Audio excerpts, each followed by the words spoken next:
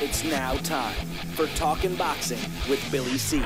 It began as a podcast, went live on the net, and transformed into a full-blown empire. It's the only daily boxing talk show on the planet, hosted by the only guy with the balls to do it. Many have stepped into the ring. Many have tried to take the belt. And one by one, they've fallen. Another victim of the undisputed heavyweight champion of Boxing Talk Radio. Talkin' Boxing with Billy C is on now. My style is impetuous, my defense is impregnable, and I'm just ferocious. I want your heart.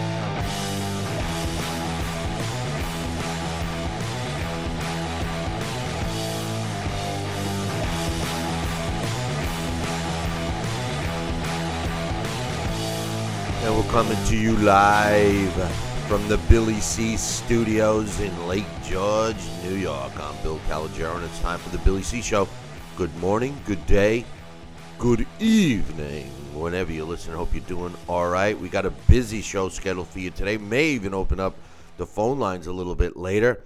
Time will tell. Today's show is being brought to us in part by Sal's Neighborhood Pizzeria and Italian Restaurant, located on beautiful St. Simons Island in Georgia.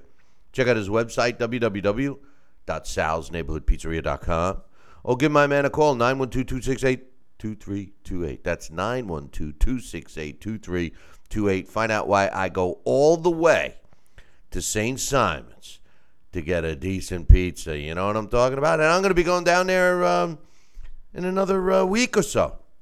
So if you got nothing to do the week of June 12th, come on down to St. Simons, stop by Sal's Neighborhood Pizzeria, and we'll throw down a few slices together. You know what I mean? Today's show is also being brought to us in part by Gawk Box.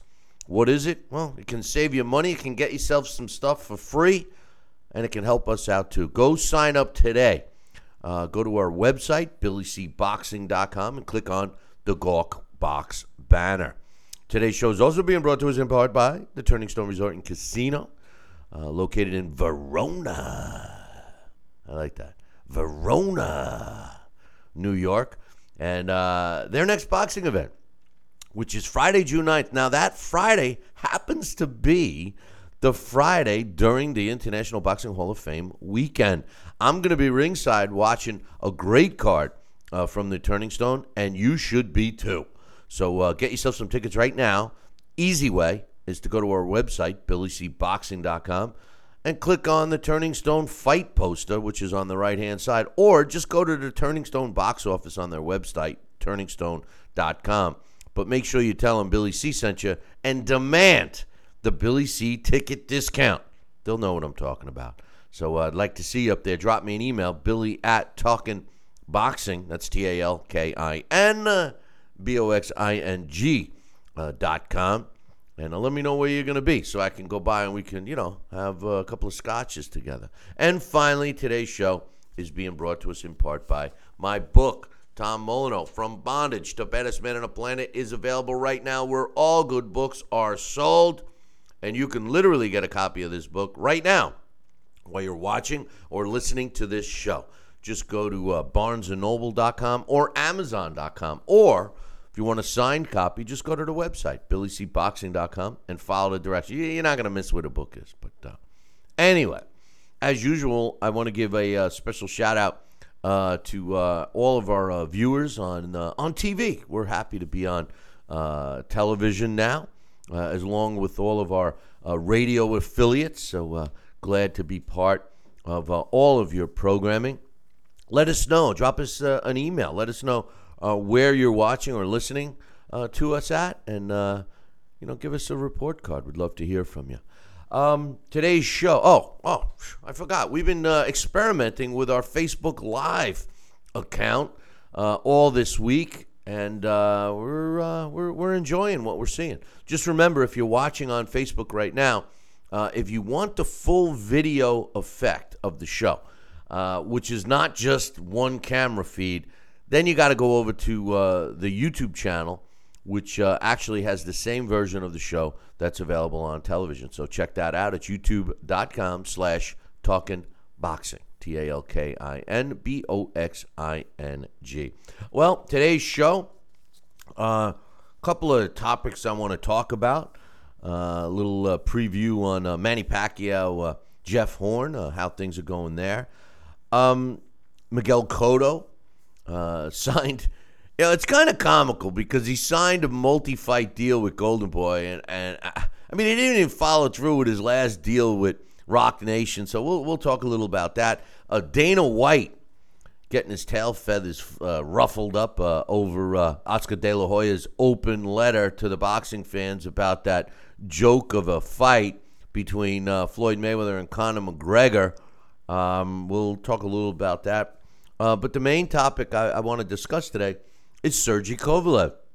And the fact that Sergey Kovalev, who I happen to like, has been talking a lot of smack lately, man. I mean, a lot of smack. I'm going to do this. I'm going to do that. When I get Andre Ward in the ring, oh, boy, is he going to be sorry. Hey, listen, my bottom line is this guy better start following through with half of it. One of my biggest pet peeves in this sport today is all of the pre-fight hype from fighters that say, oh, I'm going to do this. I'm going to hit him so hard his kids are going to be dizzy. I'm going to do this. Oh, man. And then the bell rings, and, they're dancing. They're doing the waltz. They're looking like they want to get a hotel room after the fight. Listen, if you're going to talk smack, you got to back it up. Joining me right now, all the way from beautiful St. Simons Island, he's a guy that is a New Jersey Boxing Hall of Famer. He's a Guinness Book of World Record holder, and he can throw a pizza from here to the moon and back. Ladies and gentlemen, boys and girls, childrens of all ages, please welcome the man, the myth, the legend himself, Sal Rock. Oh, Sal's funny with that. Sal, Rocky said to Colo, what's up? I'm watching the camera. I'm watching your camera feed, and you're like a clown. You really are. You're like, all of the intro. You're sitting there smiling, pointing. I mean, come on, man. It's funny stuff. But having fun, man. Having fun. No, that's good. That's good. Dressed up my set in the back. I put a pair of old shoes up there. I got my box. Thinking about it. We can go on and on. Good morning, Billy C. How are you, buddy? Oh, I'm not doing too bad, my man. But what's your thoughts, man? I mean, Sergey Kovalev, I'm going to get you some quotes from Kovalev here in a second. But what's your thoughts on these fighters that talk all this smack and don't even try to live it up, or they don't even try to back up any? We've talked a lot about this, but Kovalev hasn't shut up. I mean, listen. I think Andre Ward is the biggest diva in boxing, and Miguel Cotto's right behind him. But you don't hear much smack talk from the guy. He lets his actions speak for themselves in the ring. What's your thoughts on Kovalev talking it up, man? Well, I'll tell you what, Kovalev right now, I'm sure he's got a feel in his heart of hearts he won that fight, the first fight, and I felt he won that first fight, and so did millions of other fans felt that he won that first fight. And so for him to talk it up and try to intimidate or try to let everybody know he's here to fight, to claim to be the victor before they fight, yeah, he's got to back it up. I could see how he's being maybe a little zealous right now, promoting it and trying to make up for what he shut off basically the second half of that fight, because he had that fight going in. I didn't think that fight was going to last 5 rounds after he dropped but he did, and he went on, and to Ward's credit, he capitalized, and he won that second half of the fight, ultimately, which gave him that decision by a narrow margin. So I could see him trying to talk smack, but he's got to back it up. He's got to back it up. And for other fighters that talk the smack, and then, as you said, they do the little carousel dance around the ring, forget about it. You got to put your fist out this, basically. Or where the other opponent's mouth is, it'd be better. I wish you would have. I wish you would have listened to me yesterday and rebooted your modem this morning, which I can tell you did not. But you know what? You're gonna have to stay after class today and get a little reprimanded, because you're. I'm looking at my modem right now. Yeah, you're. But anyway, let me read you some quotes. Sergey Kovalev says, I don't like this guy, referring to Ward. He says, I want to punish him because he puts his nose really up in the air right now. He knows that he lost the fight. I could see a fighter getting frustrated with an opponent's smug reactions and stuff. But listen, Andre Ward, when he fought in the Super 6, he fought the best out there. I don't know what happened to him. He really does think he's the best out there. I'm not so sure about that now, but I can see how somebody could get upset with the way his actions are. I certainly do. I can't stand the way he acts like he's this big superstar in boxing, because he's not. I mean, the truth is the guy can't draw flies to a garbage convention. He can't even sell out his own local arenas, So I blame that not on his performance and boxing ability, but the promotion of Andre Ward earlier in his career. But the one thing I'm going to say, Sal, is that a guy like Kovalev saying this stuff, it seems like he's getting more jacked up over the way Ward is acting than he should be concentrating on his game plan. Because let's face it, Andre Ward is a smart guy. He's probably doing this because he knows that he's getting under the skin of Kovalev. What do you think? That's a good point, Bill, and I could definitely agree with you on that. I think, Kovalev, like I said, he has to feel in his heart of hearts, I know he does, so because millions of other fans do, felt that he won that fight. And so he's got to let his fist ultimately do the talking. But I can see now where he is trying to get under Andre Ward's skin, talk it up. And Andre Ward, to his credit, he is a smart man. So he's keeping quiet about everything right now. And that's going to further make Kovalev think, well, what's he doing? Well, why isn't he reacting? I just put the volley, I put the ball over the net, and what's he doing? He's not bringing it back.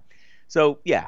But you know what? Here we are. Less than 78 hours. We're going to no. Well, that's another one. But he's going to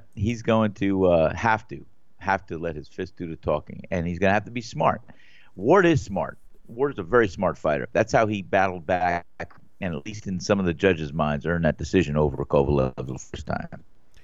Yeah, well, you could also say that the judges didn't get it right. I mean, No, I don't think they did, because I gave it to Kovalev.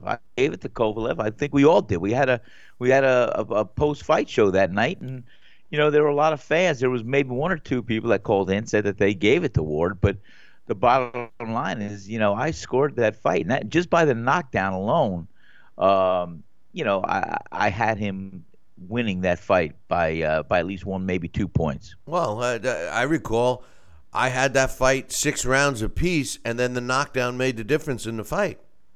Yeah. Well, and that whole thing. What? You were broken up, what? That was the whole thing. That knockdown was a big point. That was an extra point that I thought pushed Kovalev over the top to win that fight. Right. At least on my scorecard. On our card, yeah. I got another quote from Kovalev, but let's take our break here, and when we come back, I'll read the quote, and then I will get your thoughts on it, Sal, and. We'll get some other issues out of the way, and then maybe we'll even open up the phone lines a little bit later if we get a chance. Don't call. Listen, boys and girls, don't call in until we open the lines, please. And by the way, if you're in a chat room right now, I know some of the viewers on Facebook and some of the other streams that we're being broadcast on. We appreciate you chatting and interacting. But if you want to get your comments read and actually discussed on air, the chat room that we respond to is the one up on BillyCBoxing.com. So go to there, and if you have any comments, questions, or thoughts or whatever, put them down in the chat room up on BillyCBoxing.com. Listen, we're going to take a short break.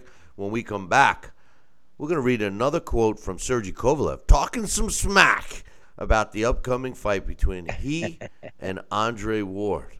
So don't go nowheres. Billy C will be right back. Check out BillyCBoxing.com now, or feel the wrath of the mighty mustache. Oh, that hurts. Why are you doing that to my face? I hate you. That's BillyCBoxing.com. Consider this your warning. Now back to Billy C. Interact with the show at BillyCBoxing.com.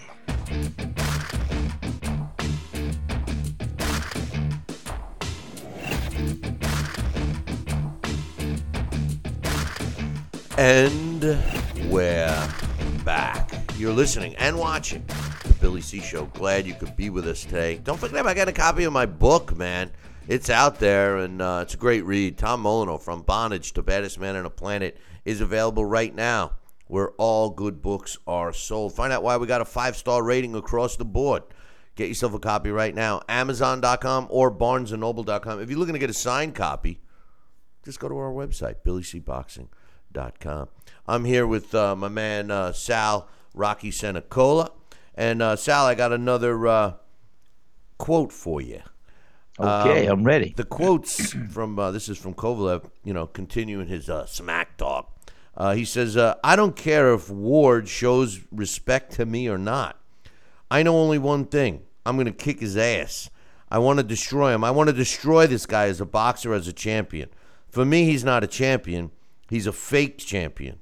He lives right now with this status. He's a fake champion. He believes in his victory over me, and right now he's trying to get the belief of the people to believe this victory. It's wrong.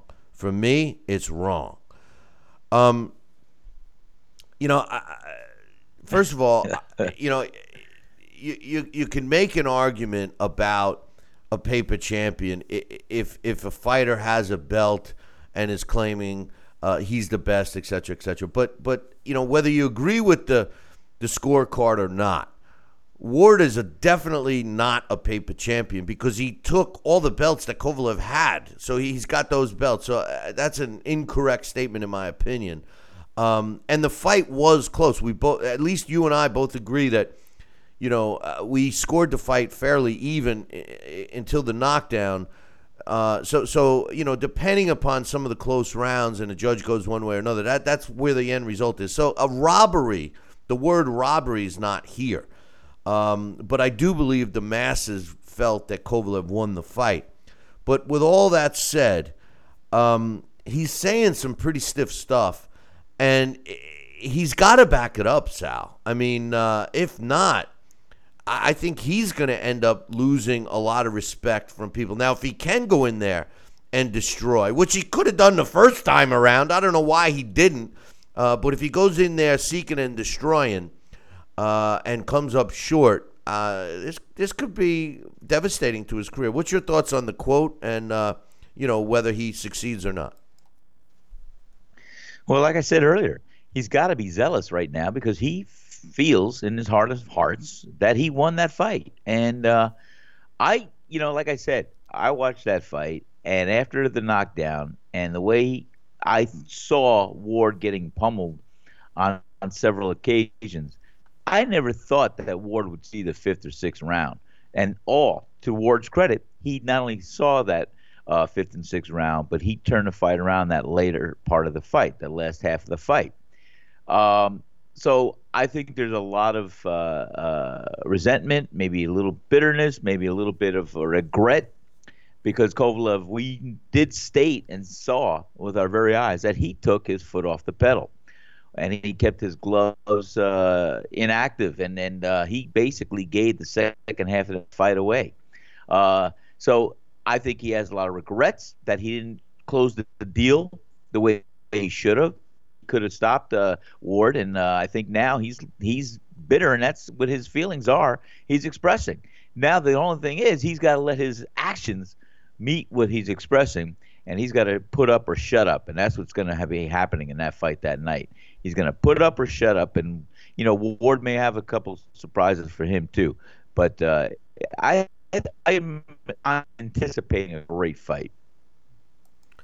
I think you said you're anticipating a great fight, but you're like that guy Max Headroom back in the '80s today, Sal. But in any event, I do agree he does have to put up or shut up, because he's certainly talking a lot of smack right now. And you know, woulda, coulda, shoulda. You know, I mean, you know, if he's regretting that he didn't do what he wants to do in this fight and the last fight, you know, maybe he should rip a page out of Andre Ward's book and, you know, not really say much.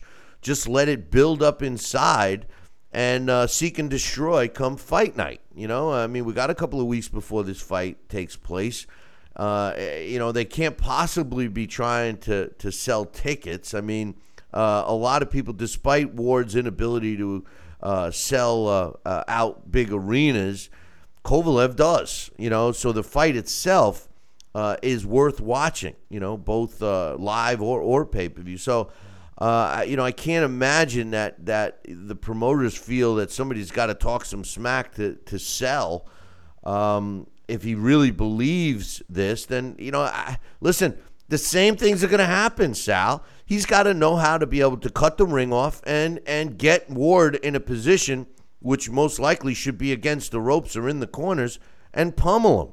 If he can't do that, if he chases him around the ring like he did the first time and tentatively not throw punches and act tentative, then the same result is going to happen. They're gonna award the fight to Ward. You know, for some reason today's judges, you know, they give the fight to guys that are boring sometimes. But the only way to win is you got to throw and land punches, right? You got to fight to win. And you know what? Like I said, I think he's had, since November? The fight was in November, right? He's had several months to ponder, to think, to regret, to say, I'll wait till I get him in the ring next time. And yeah, you know what? Let's give him some ideas here for marketing. Because we know Ward's not going to push this fight, and for the promotion part, promoters will make this fight and should have this fight out in the forefront. But you know what? If this is another antic just to get some notoriety and to get some fans to feel that there's going to be a big fight and a whirlwind to look at, yeah. So maybe he's promoting it a little bit somewhat, but I think that he's very zealous. He wants to get in there and show the world what he should have shown the world back in November. That's what he's doing. Well, like I said, woulda, coulda, shoulda.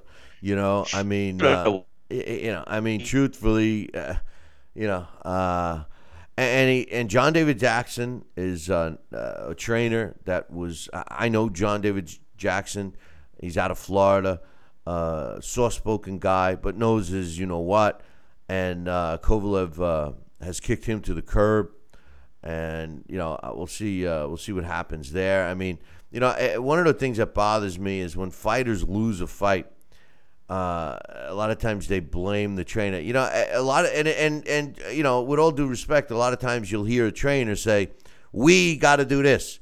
We got to do this. We trained hard. We did this. We did that. And then the fighter loses, and all of a sudden they go, well, he didn't do this. He didn't do that. You know, it goes from we to he, you know, and a lot of times, you know, the fighters do the same thing. You know, they lose the fight, so who do they blame? The trainer? You know, I mean, the trainer wasn't in there not throwing enough punches. You know, the trainer wasn't in there, you know, following his opponent around the ring. You know, it boils down to what adjustments a trainer gives during the in-between rounds. How many times have we seen it, Sal? How many times have we talked about it where, you know, a fighter goes back to the corner and he's getting either nothing or he's getting a rah-rah speech, you know, when somebody should be telling him something technically, right? Well, you got it. I mean, you got to say, hey, look, this guy's dropping his left. He's circling this way. You got to go here. You got to cut the ring off. You got to deliver him. He's vulnerable to an uppercut when he comes in. You know, so you have got to look at that. And you've got to constantly assess and see what your fighter's not seeing. And then you've got to point those things out. That's exactly what that minute rest in between is all about, to try and give him some feedback and keep him on an even keel. Yeah, you know, here's one thing I will tell you in this fight. And it's in Andre Ward's favor. the element of surprise is already out of the bag. I mean, Andre Ward is going to expect. He knows the power. He knows what he knows what he's going to be facing. In other words, and Andre Ward, I'm sure, being a smart fighter, he's prepared for the kind of offense that Kovalev is going to offer, that he believes that he will be the same as the first fight.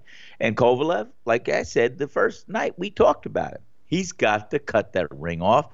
He's got to be aggressive. He's got to throw punches and bunches, and he's got to be able to take that pedal and keep it down on the floor when he's got Andre Ward hurt, if he does get him hurt again.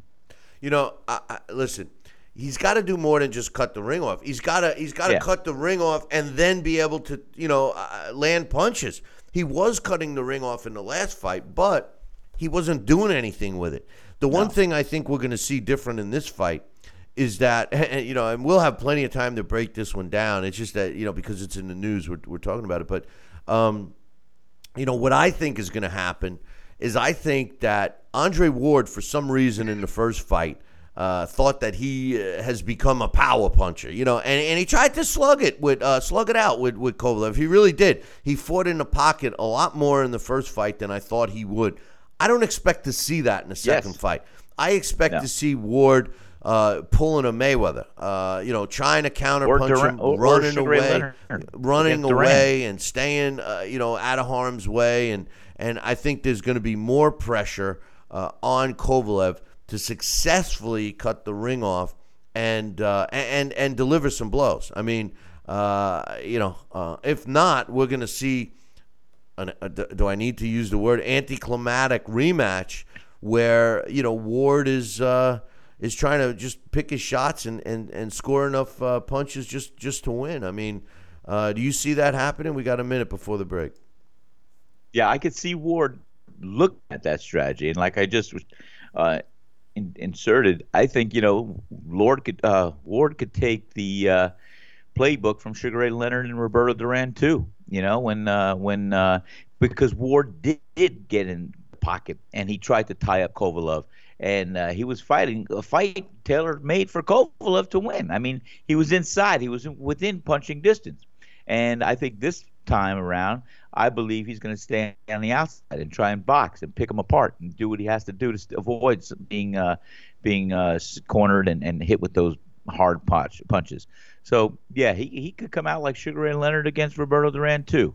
But we'll see what happens.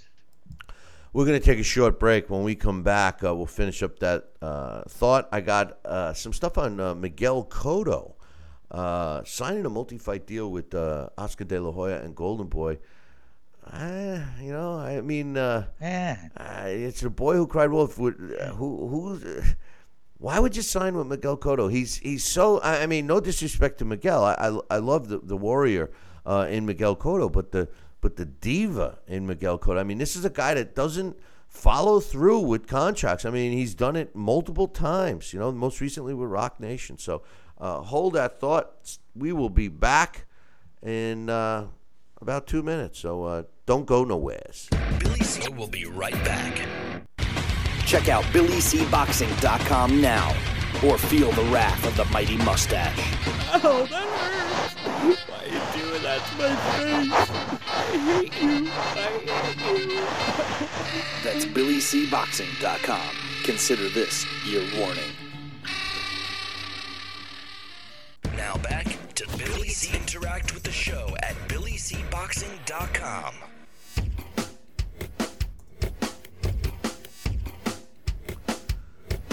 And we're back. You're watching and listening to the Billy C Show. Glad you could be with us. Don't forget, if you are watching live and you want to interact with the show and possibly get your comments discussed on air, you got to go into the chat room on BillyCBoxing.com.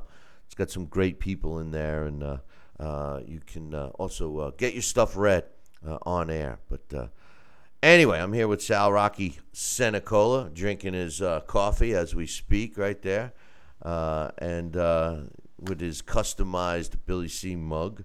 But, I'm getting some comments here, Sal, on on the fight itself, and some people think that Kovalev is going to steal this one. I mean, I'm sorry, that Ward will steal this one again.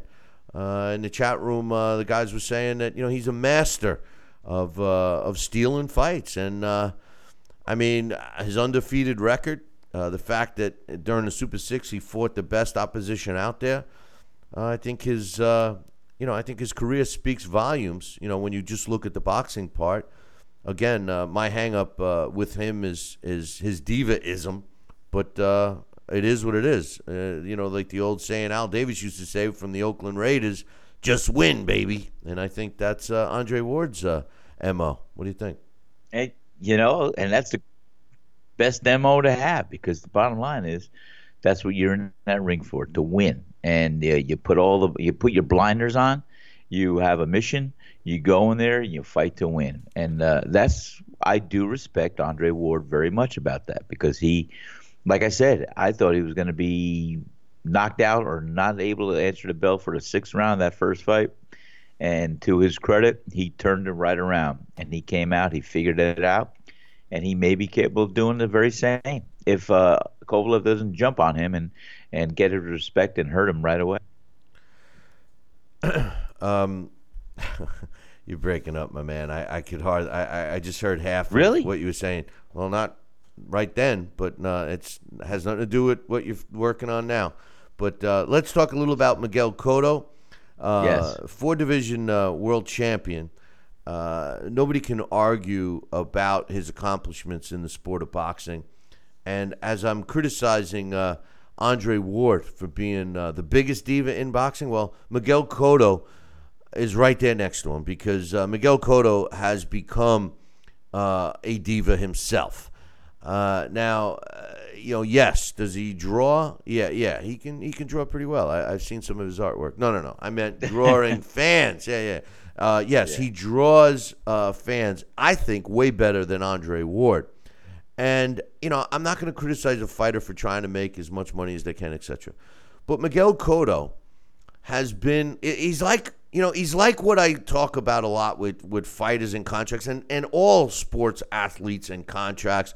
You sign a contract, in my opinion, the negotiation part is prior to putting your name on the contract, prior to putting the ink on the paper, and then once you sign it, you got to follow through, because when you break a contract or when you bail out of a contract for other reasons, it hurts everyone involved, not only the fighters, in this case, the fighters and the promoters, but the fans as well. With that said, in case you didn't know, Rock Nation and Miguel Cotto had signed a 3-fight deal worth $50 million. And in addition to that, there was also some kind of a deal where Miguel Cotto Promotions would be involved with the music business. Now, Miguel Cotto had fought 2 of the 3 fights that were outlined in the Rock Nation contract, one being a layup fight, the other one being the fight against Canelo Alvarez, and he has not fought again. Now, the fight that he's got scheduled coming up in August against Hiroshi Kamagagi was supposed to be the 3rd fight under the Rock Nation deal. But as we heard a couple of weeks ago, he got out of the contract. He didn't want to fill through, left camp, did the whole thing. Rock Nation cut him loose, or whatever the deal was. A lot of the details were not released. And it was announced yesterday that, it was announced after that he indeed was fighting on August 26th in California at the StubHub Center against the same opponent, Kamagagi. And yesterday it was announced that Miguel Cotto signed a multi-fight deal with Oscar De La Hoya and Golden Boy Promotions, beginning with that fight, which will be on August 26th. In addition to that, rumor has it that they're looking, should Cotto get by Kamagagi, that they're looking to fight Juan Manuel Marquez against Miguel Cotto. Juan Manuel Marquez himself has been waiting and waiting and waiting. He's been out of the ring several years now, waiting for a big money fight. He refused to fight Manny Pacquiao, which was on the table, and now considering to fight Miguel Cotto. So that's one of the tail end of the deal.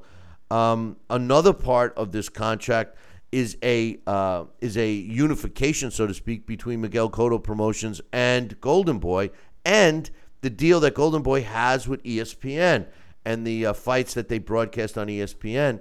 Some of these fights now will be taking place in Puerto Rico on the other side. So does it sound good for boxing? Yes, it does. Does it sound good for Miguel Cotto? Yeah, it does. I just wonder if he's going to stick with the contract. God knows what he's going to do. And I just can't help but remember that it was a couple of years ago, Miguel Cotto told us his last fight was going to be when he hit 30. What is he now, 57? I don't know. What's your thoughts on this, Sal?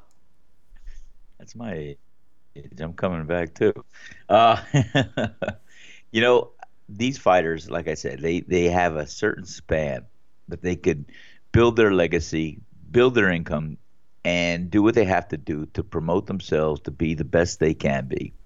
And I can't take it away from Miguel Cotto for trying to elongate his career, his success, his marketing ability and power to draw and to be paid big purses. So, you know what? He's doing what he's got to do to be in the limelight, to be in the eye, to be in a position to call for some big bucks and to elongate a career. Obviously he's past 30. He's not retired. And he's still in the ring. So I got to give him credit for that. And, we'll see. Again, if he just puts his hands where his mouth is and wins these fights, all the power to him. I mean, I'll be pulling for him.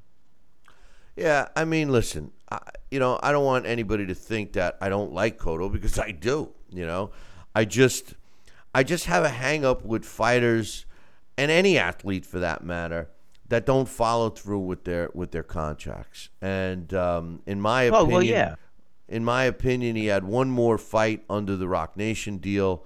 He could have fulfilled it and then walked away, and still did what he wants to do with Golden Boy. So I don't know.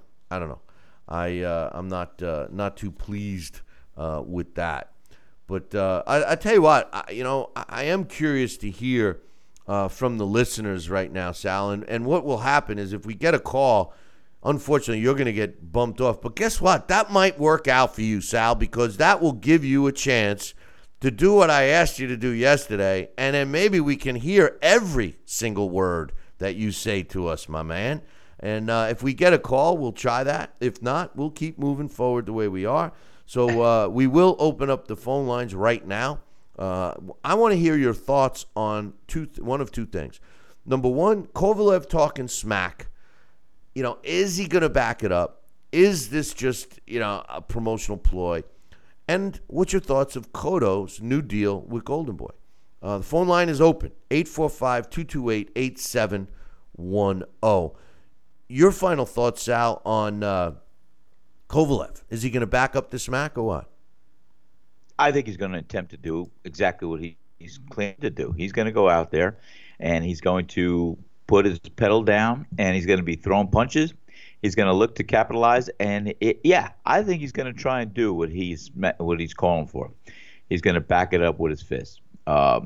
Now, Andre Ward, I think, is going to be the matador in there with the bull. I think because Kovalev is going to be looking to be aggressive and be throwing those punches and bunches, and he's going to be well-conditioned, and I'm sure he's going to try and fight the second half of that fight like he didn't do the first fight. So it's going to be a good fight. I think in Kovalev's mind, I really think he's going to go and do what he thought he should have done the first fight.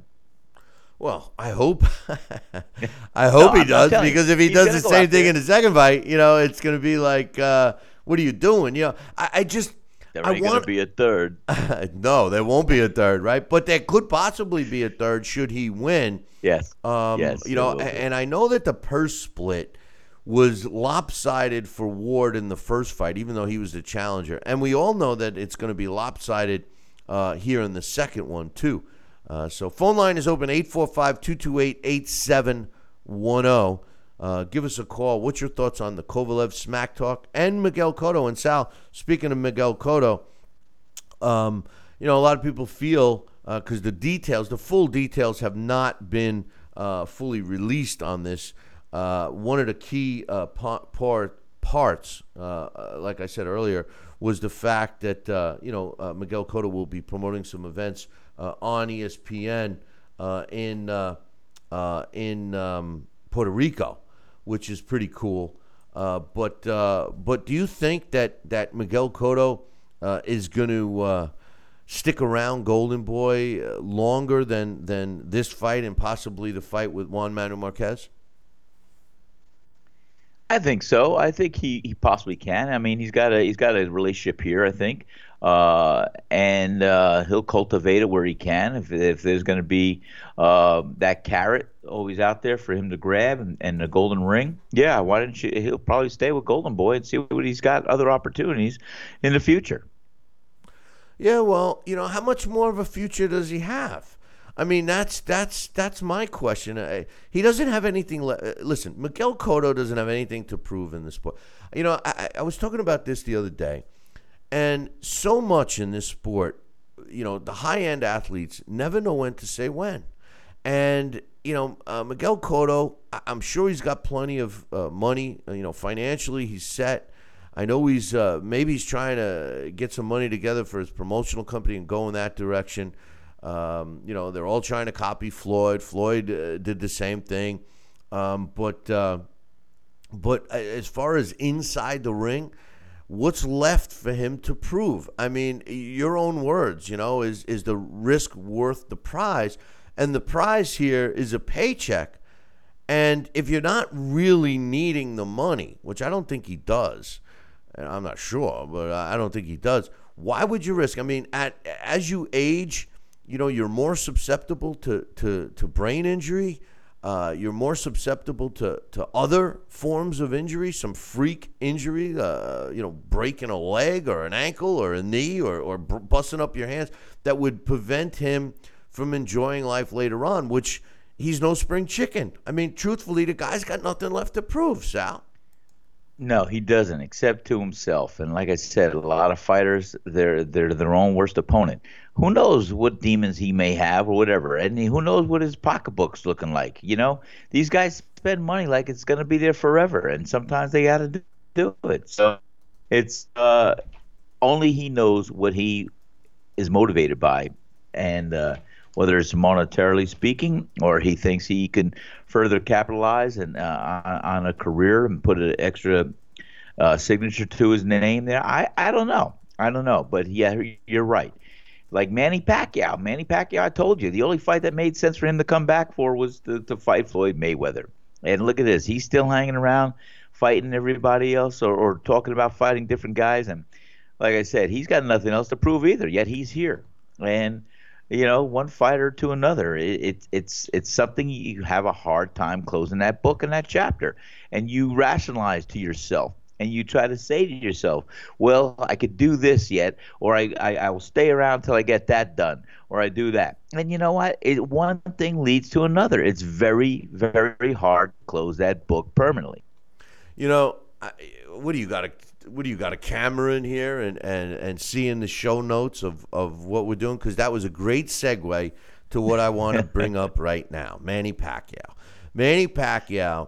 The difference with and I agree with what you just said. Manny Pacquiao doesn't have anything left to prove either. The only fight that I thought that I want to see him, just like you, was a rematch with Mayweather, because I couldn't stand the fact that Pacquiao made excuses after that fight. I can't stand when a fighter says, I don't want to make an excuse, and then as soon as that but happened, oh, geez, here comes the excuse. There we go. And that's what he said. My shoulder. He's more or less, he went, my shoulder, I hurt my shoulder. I couldn't do it. I mean, give me if you're not 100% in the biggest fight of your career, in the biggest money-making fight of your career, against arguably, one of the best fighters of his generation in Floyd Mayweather, you don't make the fight. You don't fight. You put it off. So what? You're pissing people off. So what? Floyd Mayweather would never have gotten in that ring if he wasn't 100%. You could bet the ranch on that, okay? If this is the most important fight of your career and you suffer a legitimate injury like Manny Pacquiao did, You postpone the fight. If you are worried about not getting the fight, well, you know what? Floyd Mayweather had 200 million reasons to let you postpone the fight. So come on. I don't want to hear the excuse. But nonetheless, we heard it. And then there's a bunch of people that have the audacity to say that he won the fight.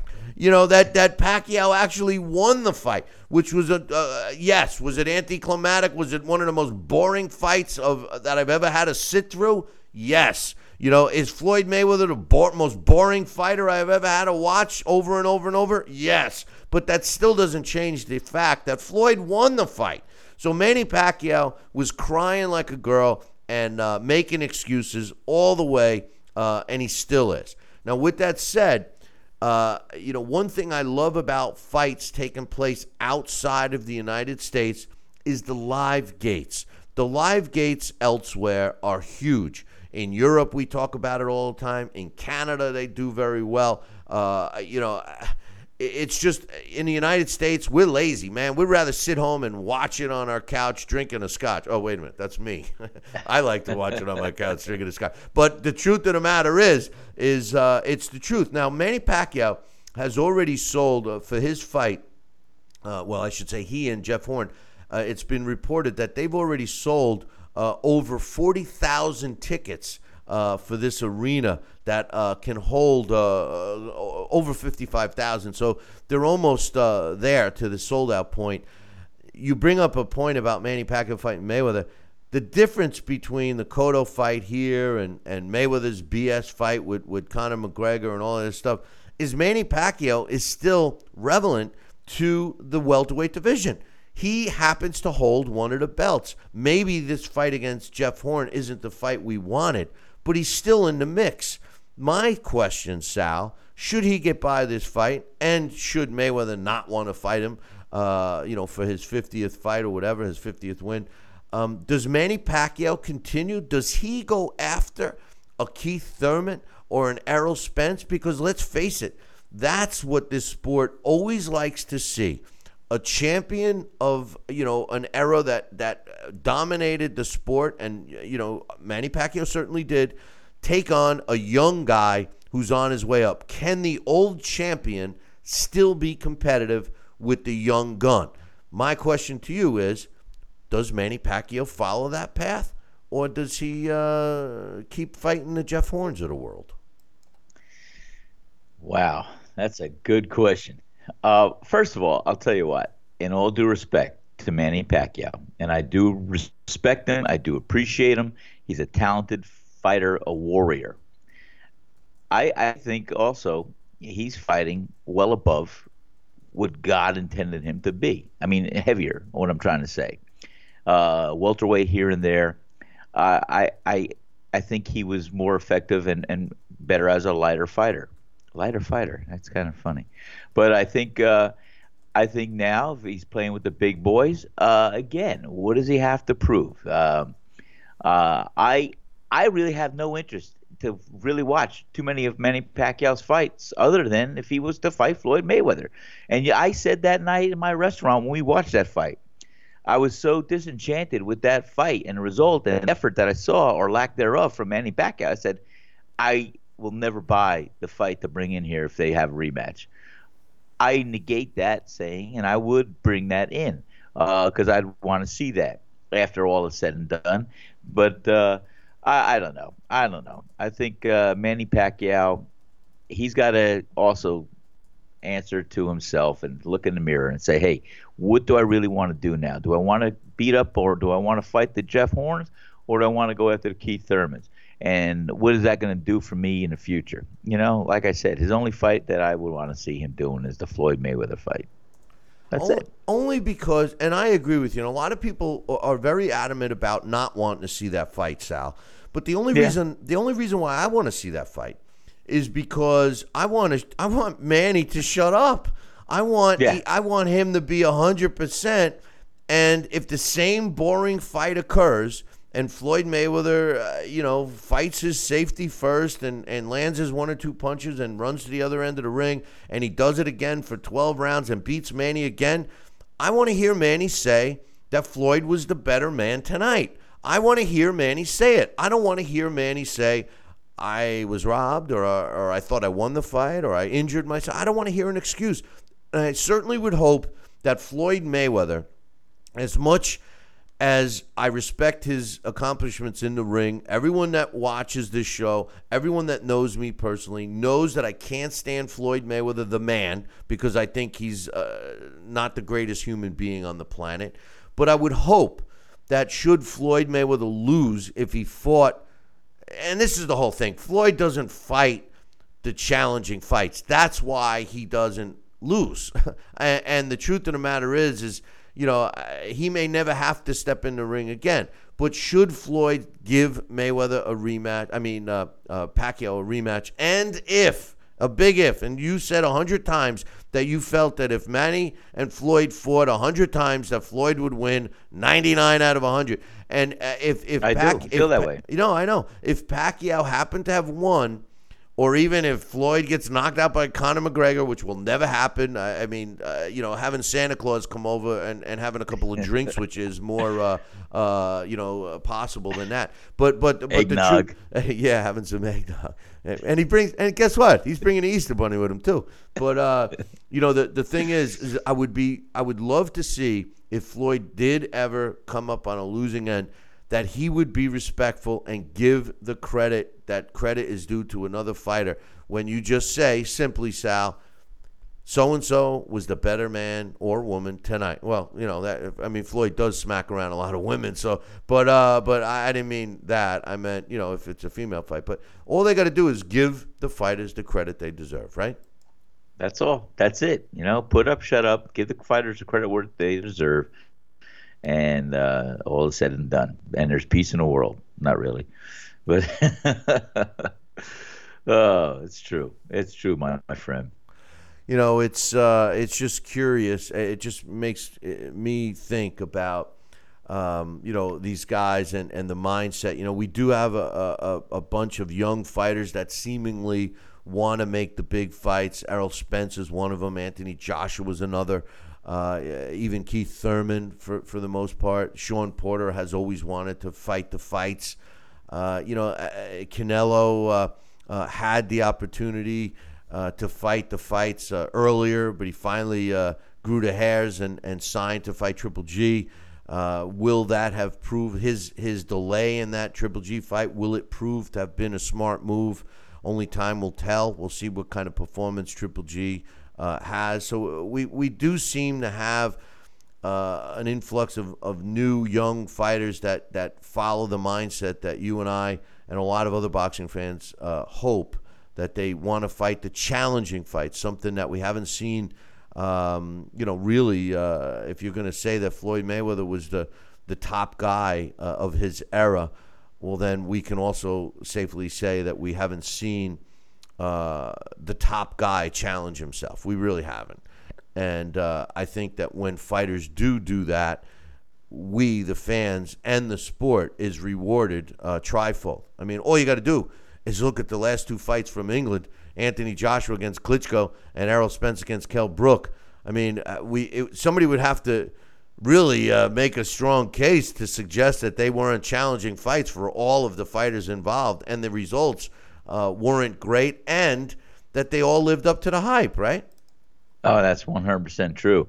And I'll tell you, I've become a big fan of watching the boxing from the UK, and the environment there, the atmosphere is just stellar. It really is.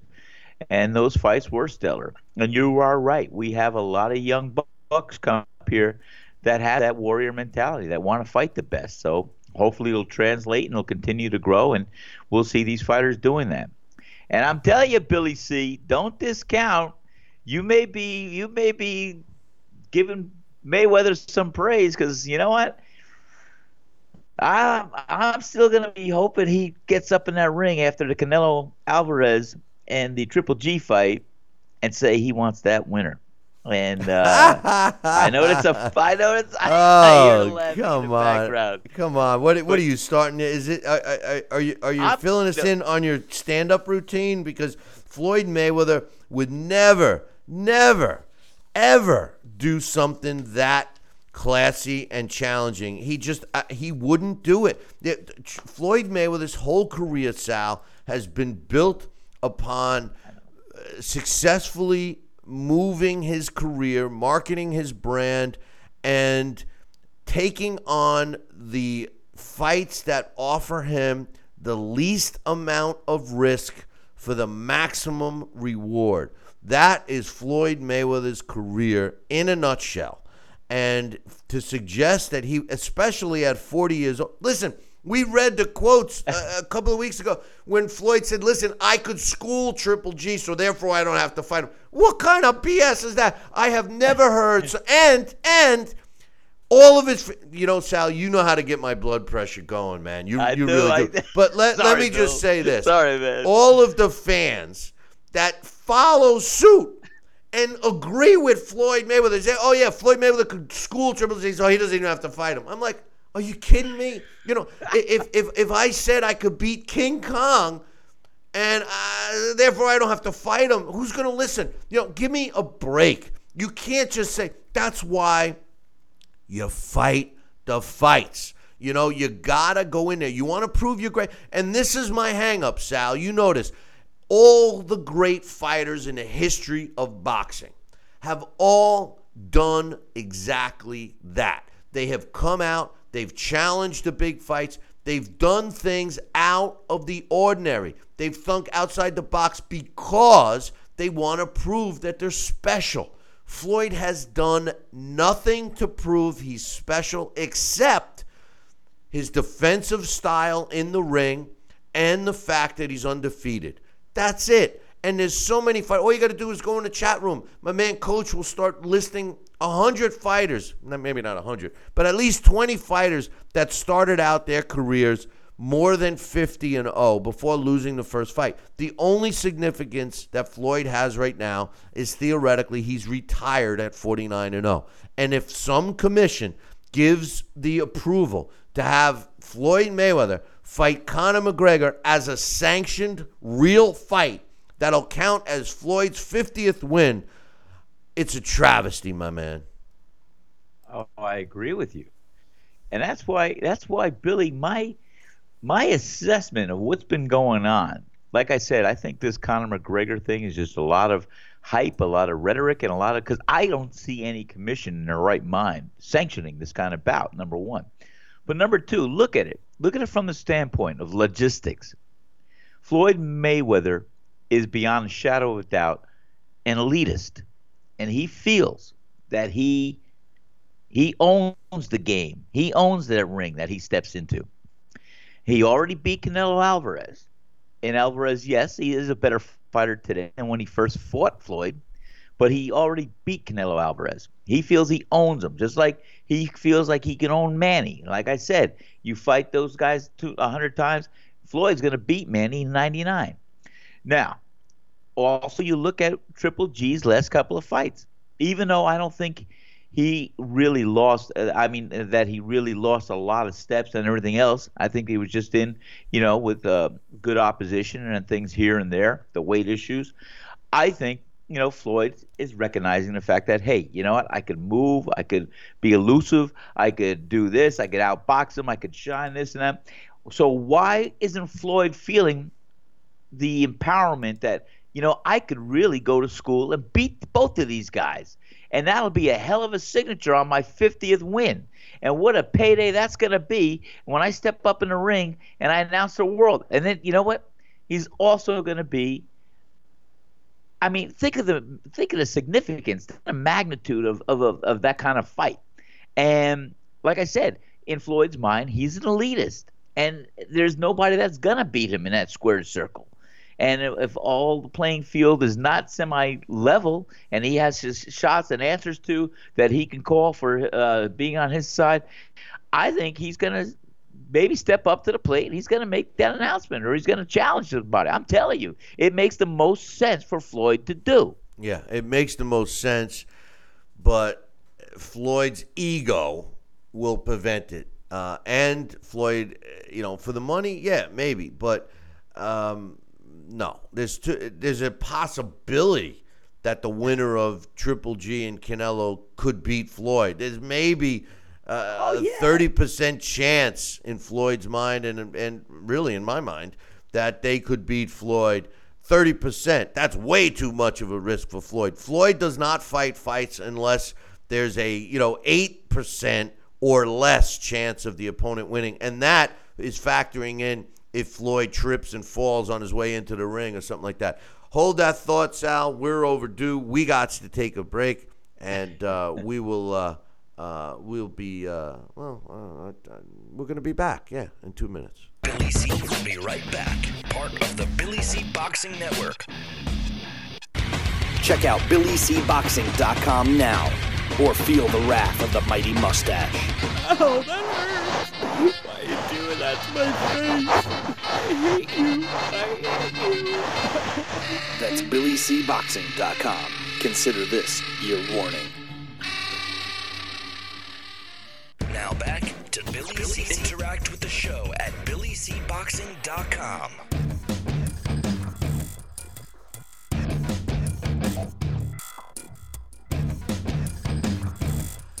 And we're back. You're listening and watching the Billy C Show. Glad you could be with us today. I want to thank all of the Facebook Live viewers on our Facebook page.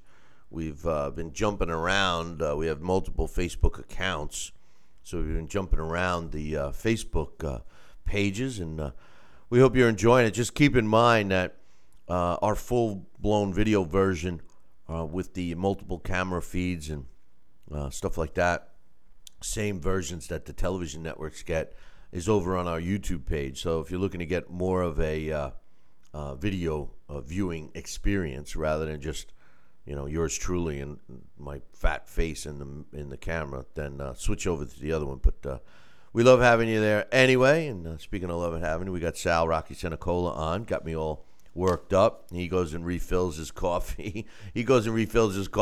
While I'm ready to have go into cardiac arrest because of the comments. But before we move on, I got a couple of emails, and we got some sports scores to get people caught up with.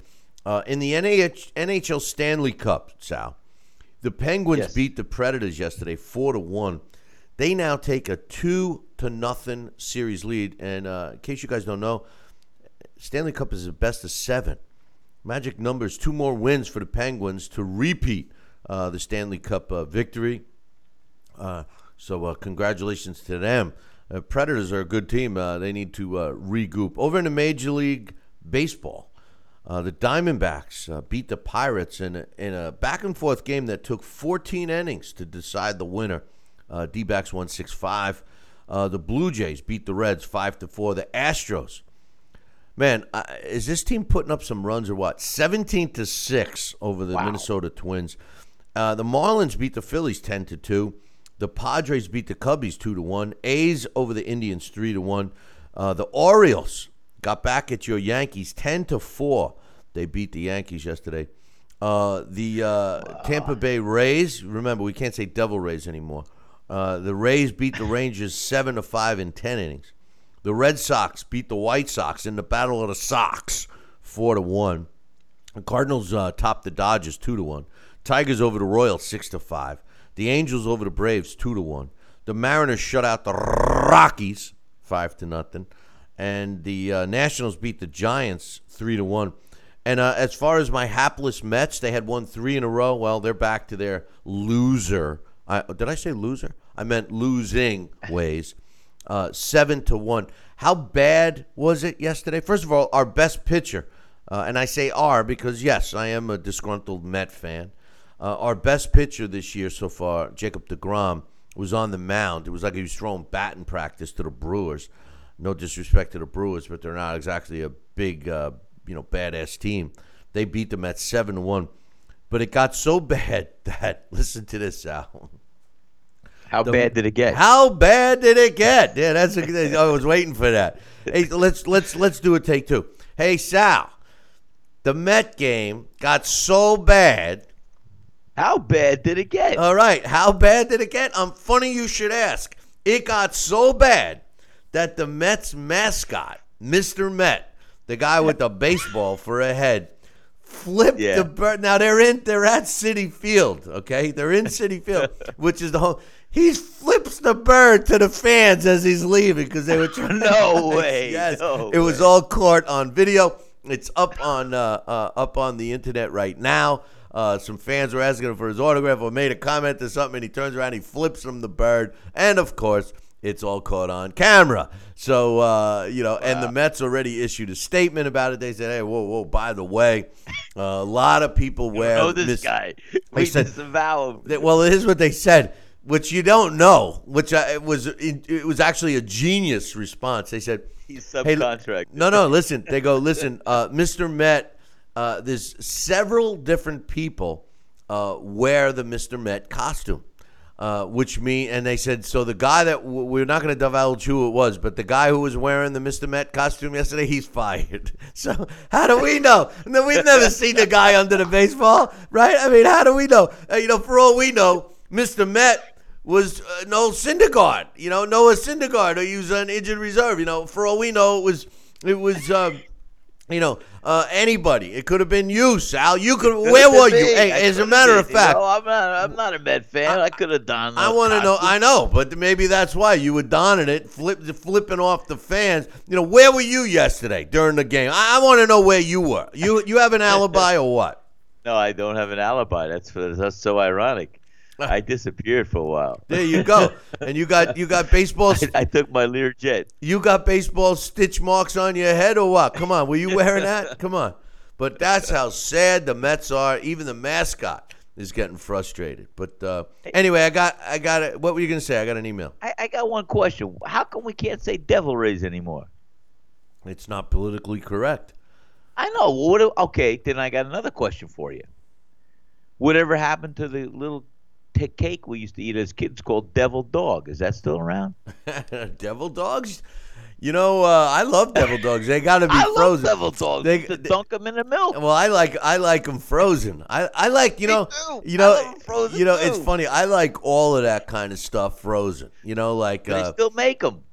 yeah, I think they still make them. They're just They called still call them Devil Dogs? They call them dogs. they call them D-dogs now. Ray dogs. No, they call them dogs with the chocolate and cream in the middle. Oh, wait, that might offend somebody. We've become a bunch of. I tell you, the world today is a bunch of wimps. And yet the tough guys of the sport of boxing, the cornermen and the fans call guys like Kell Brook a quitter. And they call him a quitter. He's got a broken eye socket to match his other broken eye socket, and he's a quitter. I mean, come on. MMA, they could tap out, and quit without getting any kind of repercussions. But anyway, we got some emails, so let's get to the point with those. This first one is from Jesse.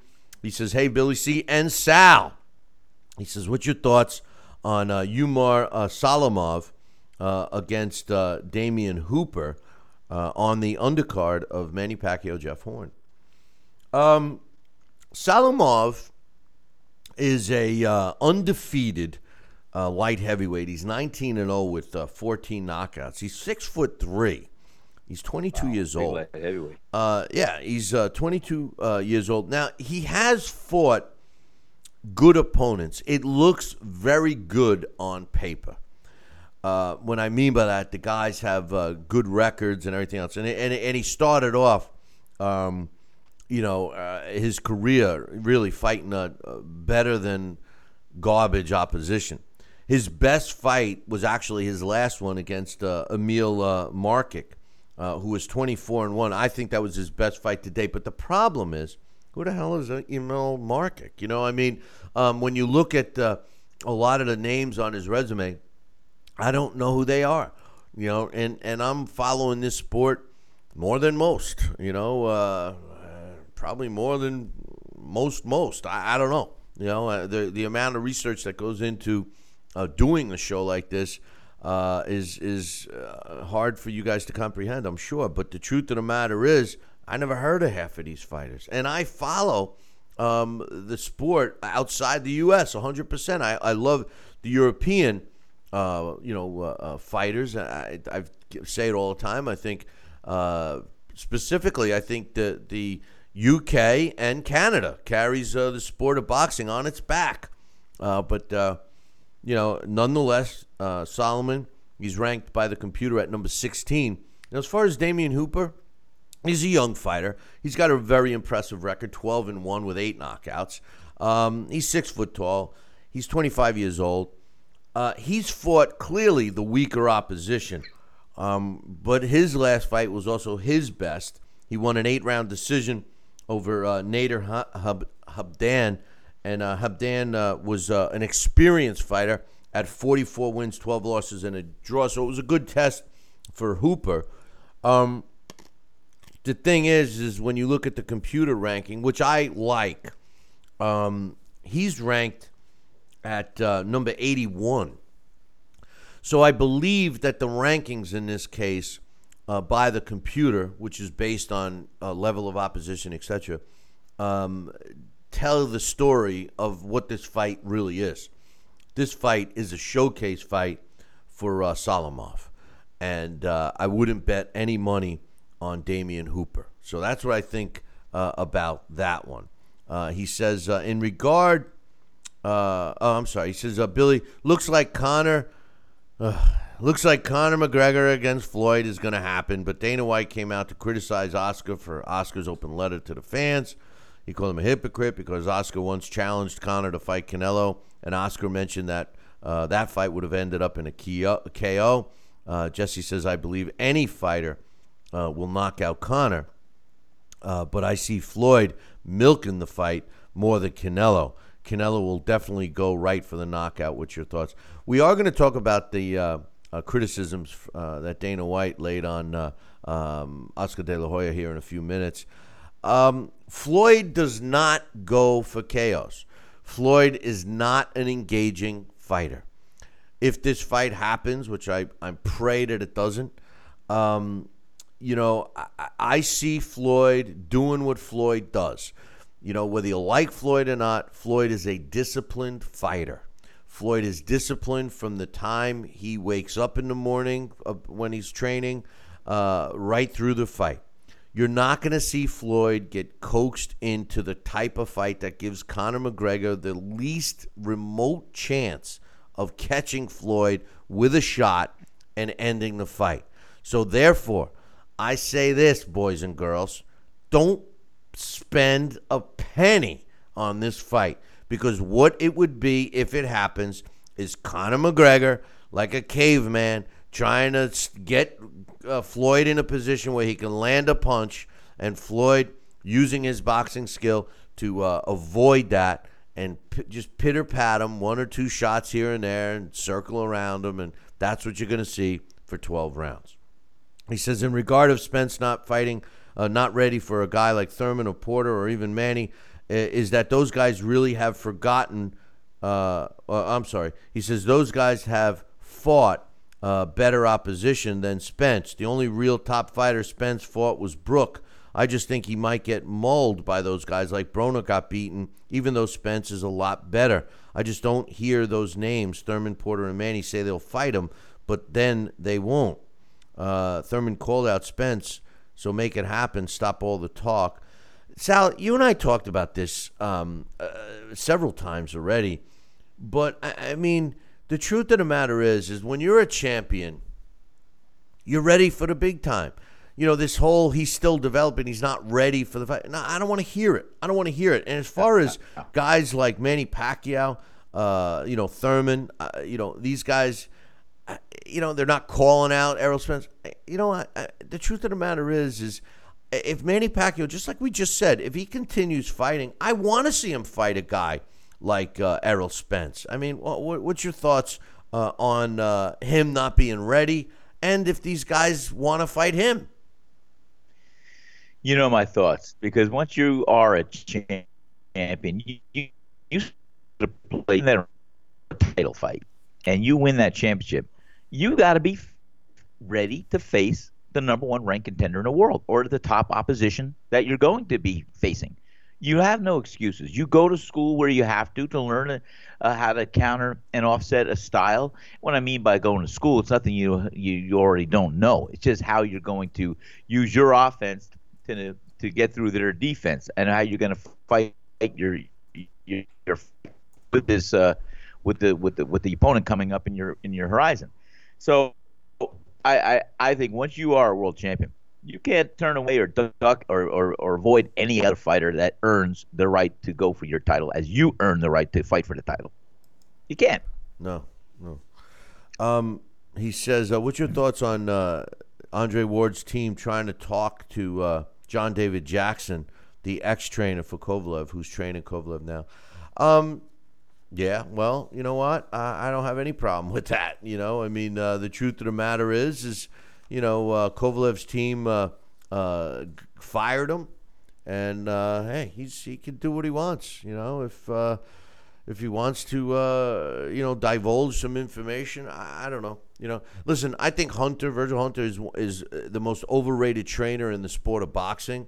He happens to have a very skilled fighter in Andre Ward. But any information can help them with their game plan. It is what it is. As far as who's training Kovalev right now, I really don't know. I thought it was a guy that had worked with him before, but I don't know. Thanks for the email, Jesse. We got another email. This one is from Joel. He says, "Hey Billy C and Sal, I wanted to ask you guys."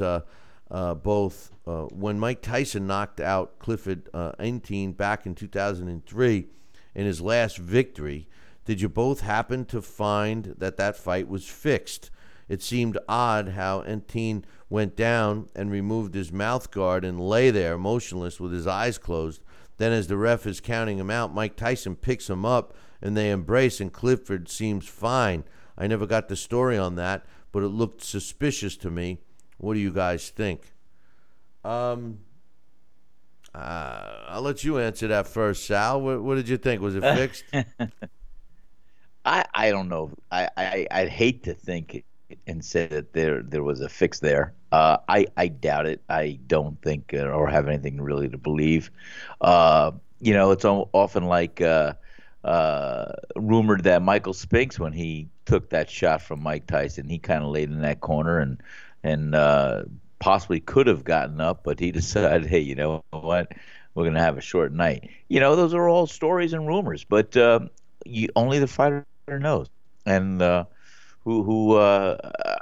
there was some predetermined outcome that was released or someone laid claim to, no, I have no reason to believe that fight was ever a fix. I know that the fighter could have chosen to stay down after he felt the power of Mike Tyson land on his head. He said, you know what, I'm not going to get up, but I don't think there was a predetermined or choreographed outcome before the outcome happened. Well, Clifford, the Black Rhino, was a guy that had a suspect chin. And I agree with Sal. There's nothing suspect about it now. No, well, he's in jail now. But the thing is, or he was. The thing is I don't believe that it was fixed. I really don't. As far as the Michael Spinks, Michael Spinks was the fight was over before he got to the ring. That image of him walking to the ring that night will forever be burnt in my mind, because the fear that was on his face could not be hidden.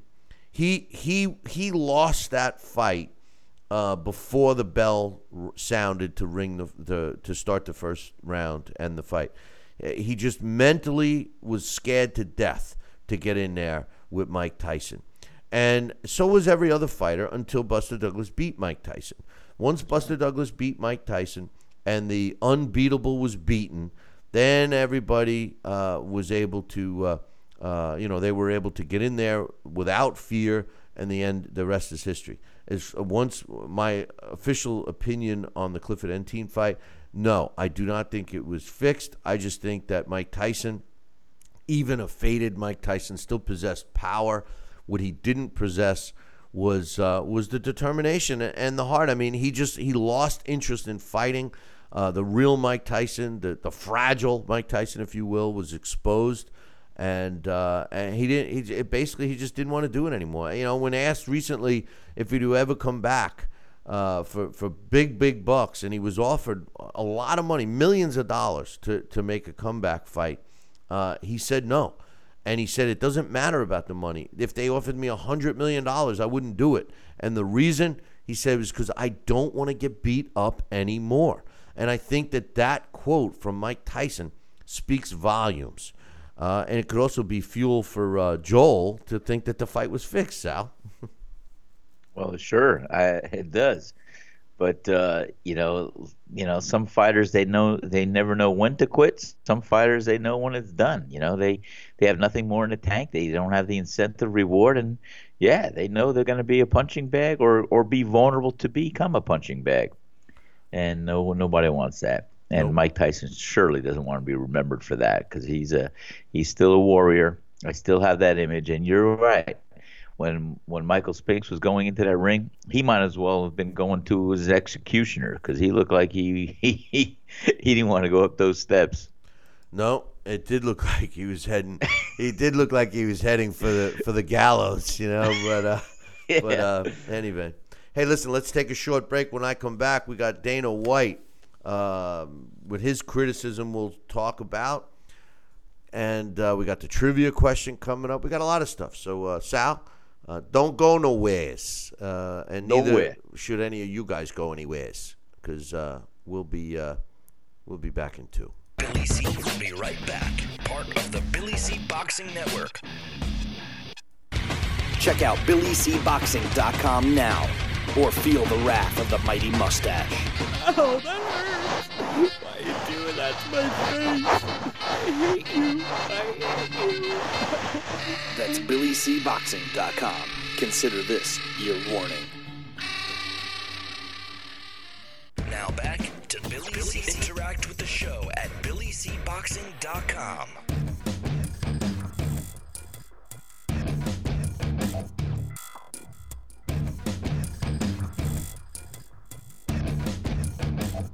And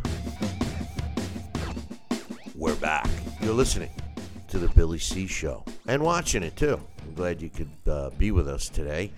And I'm here with my man Sal Rocky Senecola, who's he is there. Oh, I looked over. I saw the camera feed. You look like you were.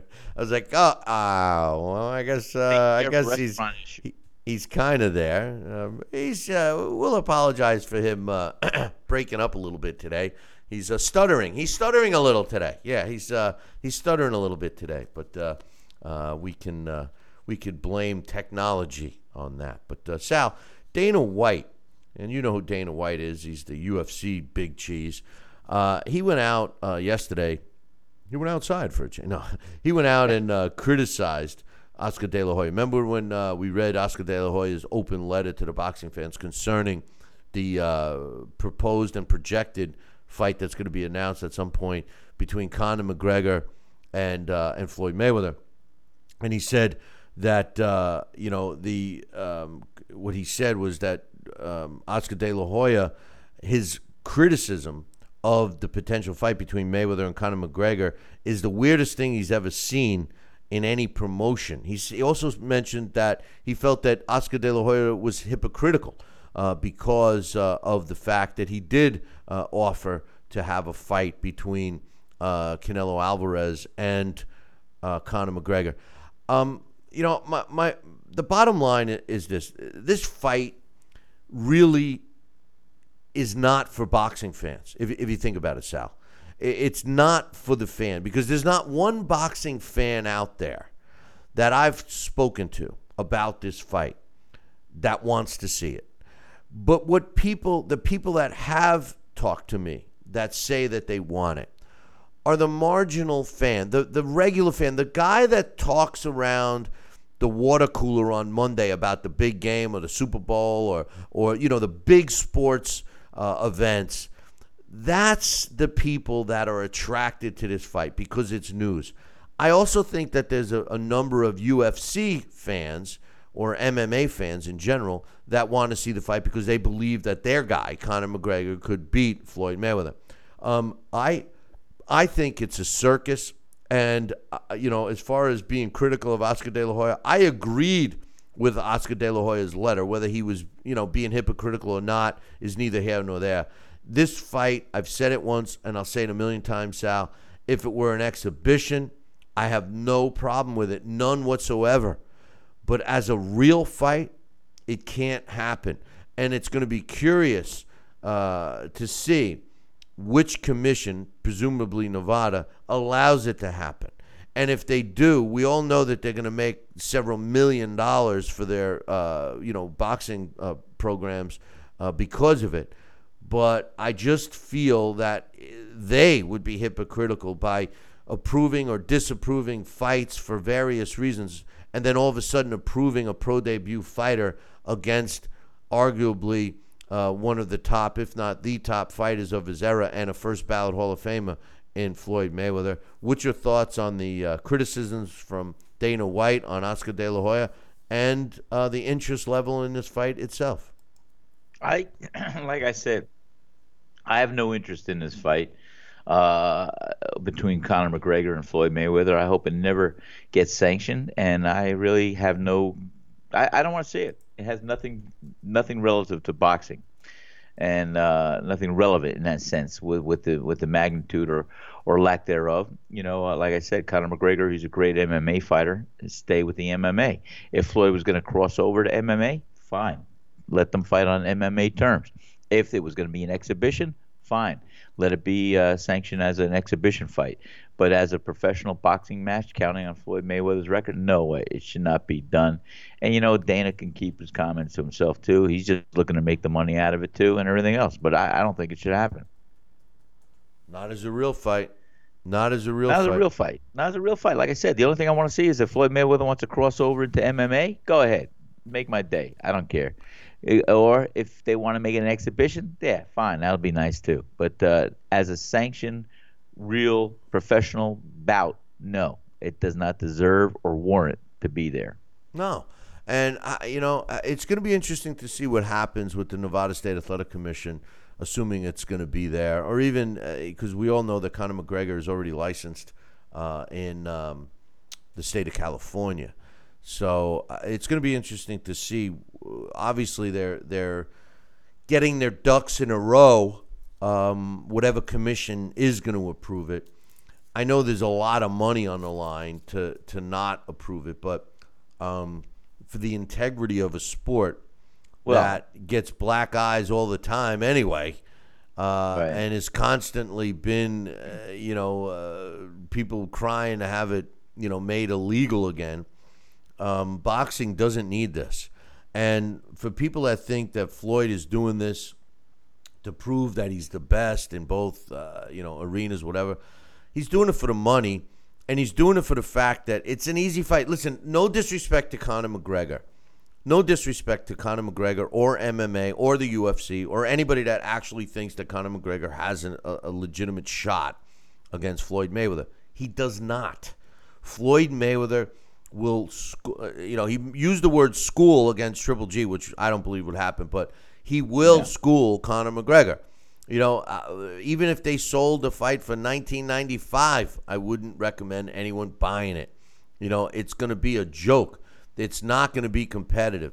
And to suggest, Floyd wants all his other fighters on the undercard, which makes me think that it's going to be a totally legit card, in terms of the commission. Listen, we'll be the first ones to reach out to the commission, Sal, if whichever commission it may be that approves this fight, because I want to know where and who and why they approve it, because what's the justification? And if somebody's going to tell me that Conor McGregor is so successful in the UFC, that's why. He's never fought an organized round of just boxing, and that you cannot step in the ring and fight a guy like Floyd Mayweather, specifically a defensive-minded guy, a guy that avoids punches from the best punchers in the sport, and expect to catch him. It's not going to happen. No, No, it's not. Stephen A. Smith, who is Floyd Mayweather's biggest supporter, and whatever. But he tried to paint a kind of a swing on this fight. He thinks that there's no way that Conor McGregor could win the fight. But then he says, there's no way Conor McGregor can win the fight. There's no way that, Floyd thinks he's got a chance and everything else. But then he says, the thing is Floyd might be so confident and everyone knowing so much that Conor McGregor doesn't have a chance. And he used the analogy with Tommy Hearns against Iran the Blade Barkley. He said Tommy Hearns was 10 times better of a fighter, a boxer, than Iran Barkley. And he knew that he was winning and knew that he could do what he wanted in there. And he got a little sloppy. And all of a sudden, the power punching Iran Barkley connected and knocked out Tommy Hearns. And as a result, and the comparisons that he made, he says that that's what and why he gives Conor McGregor a chance of beating Floyd, assuming that Floyd might get lazy or overconfident and get caught. I think that is just helping his friend Floyd sell the fight, Sal, because there is no way. The one thing we all know about Floyd Mayweather, aside from the fact that he likes to beat up women, is the fact that he will not take any chances. He will not be undisciplined in that ring. Floyd Mayweather will be 100% focused on winning the fight and being disciplined on how he knows he has to win the fight, which is to simply outbox Conor McGregor. What's your thoughts? I concur 100% with you. But you know what? I'd be hypocritical in saying that, you never know. Any given night, a fighter can be beaten. And not that night would be Floyd Mayweather's turn to be beaten. Because I think, like you do, he will do everything in his power, mind, body, and soul to not lose to Conor McGregor in any fashion, to be careless and let a punch catch him the way it could. But I do agree also. We do see those one shots sometimes coming out of the atmosphere and landing and crushing and devastating an opponent. And there is can that happen? We don't know. I mean, you got 12 rounds if it's going to go that far. If it is sanctioned, and I don't even want to really talk about it because it shouldn't be even an issue. But if it was, does Conor McGregor stand a puncher's chance? Well, yeah, he does. But will he have that chance to punch? I don't think Floyd will give it to him. So, not to be contradictive, but yeah, he's always got that chance to catch Floyd with a shot if he gets lucky or is in a position. But will Floyd give him that opportunity or be that careless? I doubt it. And that's it. Sal, I love you, right? I love me too. But it's always like you're this guy. When I ask Sal, I'm like, hey Sal. He says, "Oh man, Bill, you got to meet this guy. Who is he? Oh, he's a fighter. What does he look? Well, he's kind of like a tall, short, fat, skinny guy. He's got like blondish, brown, reddish colored hair, and he could kind of win or maybe lose or even draw. But aside from that, I know the guy really well. It's like, what are you saying, Sal? Sal needs to run for office. You need to get into political business, Sal, because you are the champion, the undisputed champion at dodging questions and answering with answers that can be taken any which way. Except yes or no. I learned that. You know what we got to do? We got to start limiting you. I'm gonna say, okay, Sal, I got a question for you, and here's the answer. It's either yes or no, Sal. Okay, it's either yes or no. None of these. And I don't want to be hypocritical. You're like Manny Pacquiao. I don't want to make an excuse, but oh God, all right. I don't want to be hypocritical, but here comes the hypocrite. Oh God. But anyway. We love you, Sal. But we got the trivia question. Now, hey, by the way, don't forget, everybody, tomorrow we're going to break down and give you our breakdowns and predictions on the Adonis Stevenson and Andres Fonfara fight, along with the Alvarez and Jean Pascal fight, which is also going to be broadcast. So we'll be talking about those two fights tomorrow.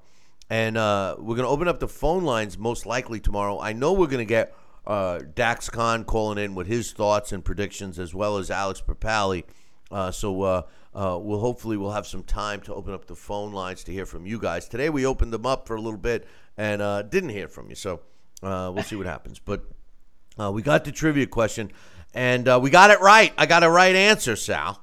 Can't believe it. Yeah, no, I believe it because our listener base is very well knowledgeable about the sport of boxing, and sometimes it just takes some time. Now, I did get a lot of answers, but the common denominator in most of the answers that I got is that they were extremely close, but they left a fighter out. The question was, and I want to thank my man Henry Haska for hooking us up with this question, and he loves more than anyone to stump you guys, and so do we. And he did. And he did. Well, not he. There's ones that he's given us that no one's ever gotten right. I haven't given the right answer yet. But the question yesterday was this: name the only retired heavyweight champions that beat every fighter they faced. Well, my man James Monteverdi, he knew that the answer was Rocky Marciano, which most people that answered this got, Lennox Lewis, which most people that answered this question got, and the one that was the tricky one was Ingmar Johansson. Some people say that Riddick Bowe and even James and Gene Tunney were also included in this list. However, Bowe had a no contest, and Gene Tunney had several draws. Rocky never lost. Lewis beat both guys that beat him in return fights, and Johansson, his only loss was to Patterson twice, but then he beat him as well. And my man James Monteverdi, he knew that too. It's almost like James might be Henry's alter ego, because he said the exact answer I got was he answered him, and he says there's also been talk that Gene Tunney should be on the list, but Tunney had some draws and a no contest against Jack Renault, so he forgot about Riddick Bowe's no contest as well. So congratulations to James Monteverdi. I sent him his very own copy of the Title Bout Championship computer game, the same simulation game that Alex Papali uses for our blast from the past. Now, I got a new question, Sal. You ready? Yes. All right. Now, we're going to give Sal an opportunity to answer this for you guys, and I'll answer another one. So I got a couple in front of me just in case.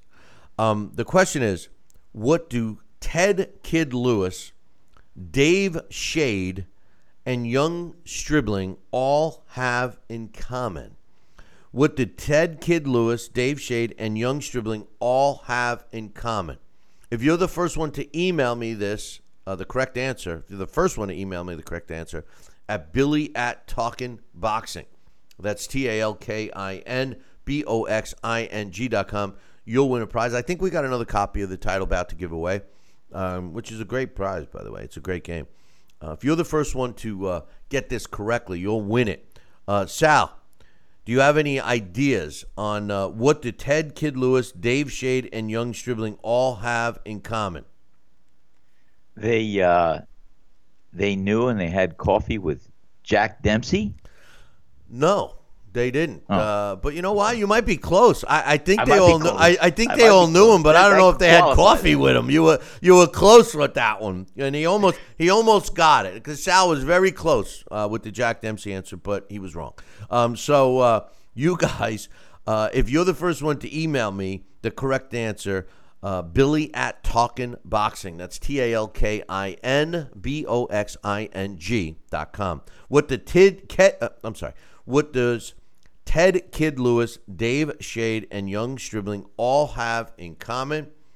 Answer it and win the prize. Good luck to everyone on that one. Hey, don't forget, we're going to be breaking down the fight tomorrow between Adonis Stevenson and Andres Fonfara. It's a rematch. The first fight was a good one. It was. I thought the fight It went the distance. I thought that it was an interesting fight. Some people thought it was close. Some people thought that Fonfara might have squeaked it out. I don't know about that, but the truth of the matter is, Fonfara has earned a shot. So we'll be breaking down and giving you our official predictions on that and the Elder Alvarez and Jean Pascal fight, which is on the undercard. But that's it for today. So that concludes our show for today.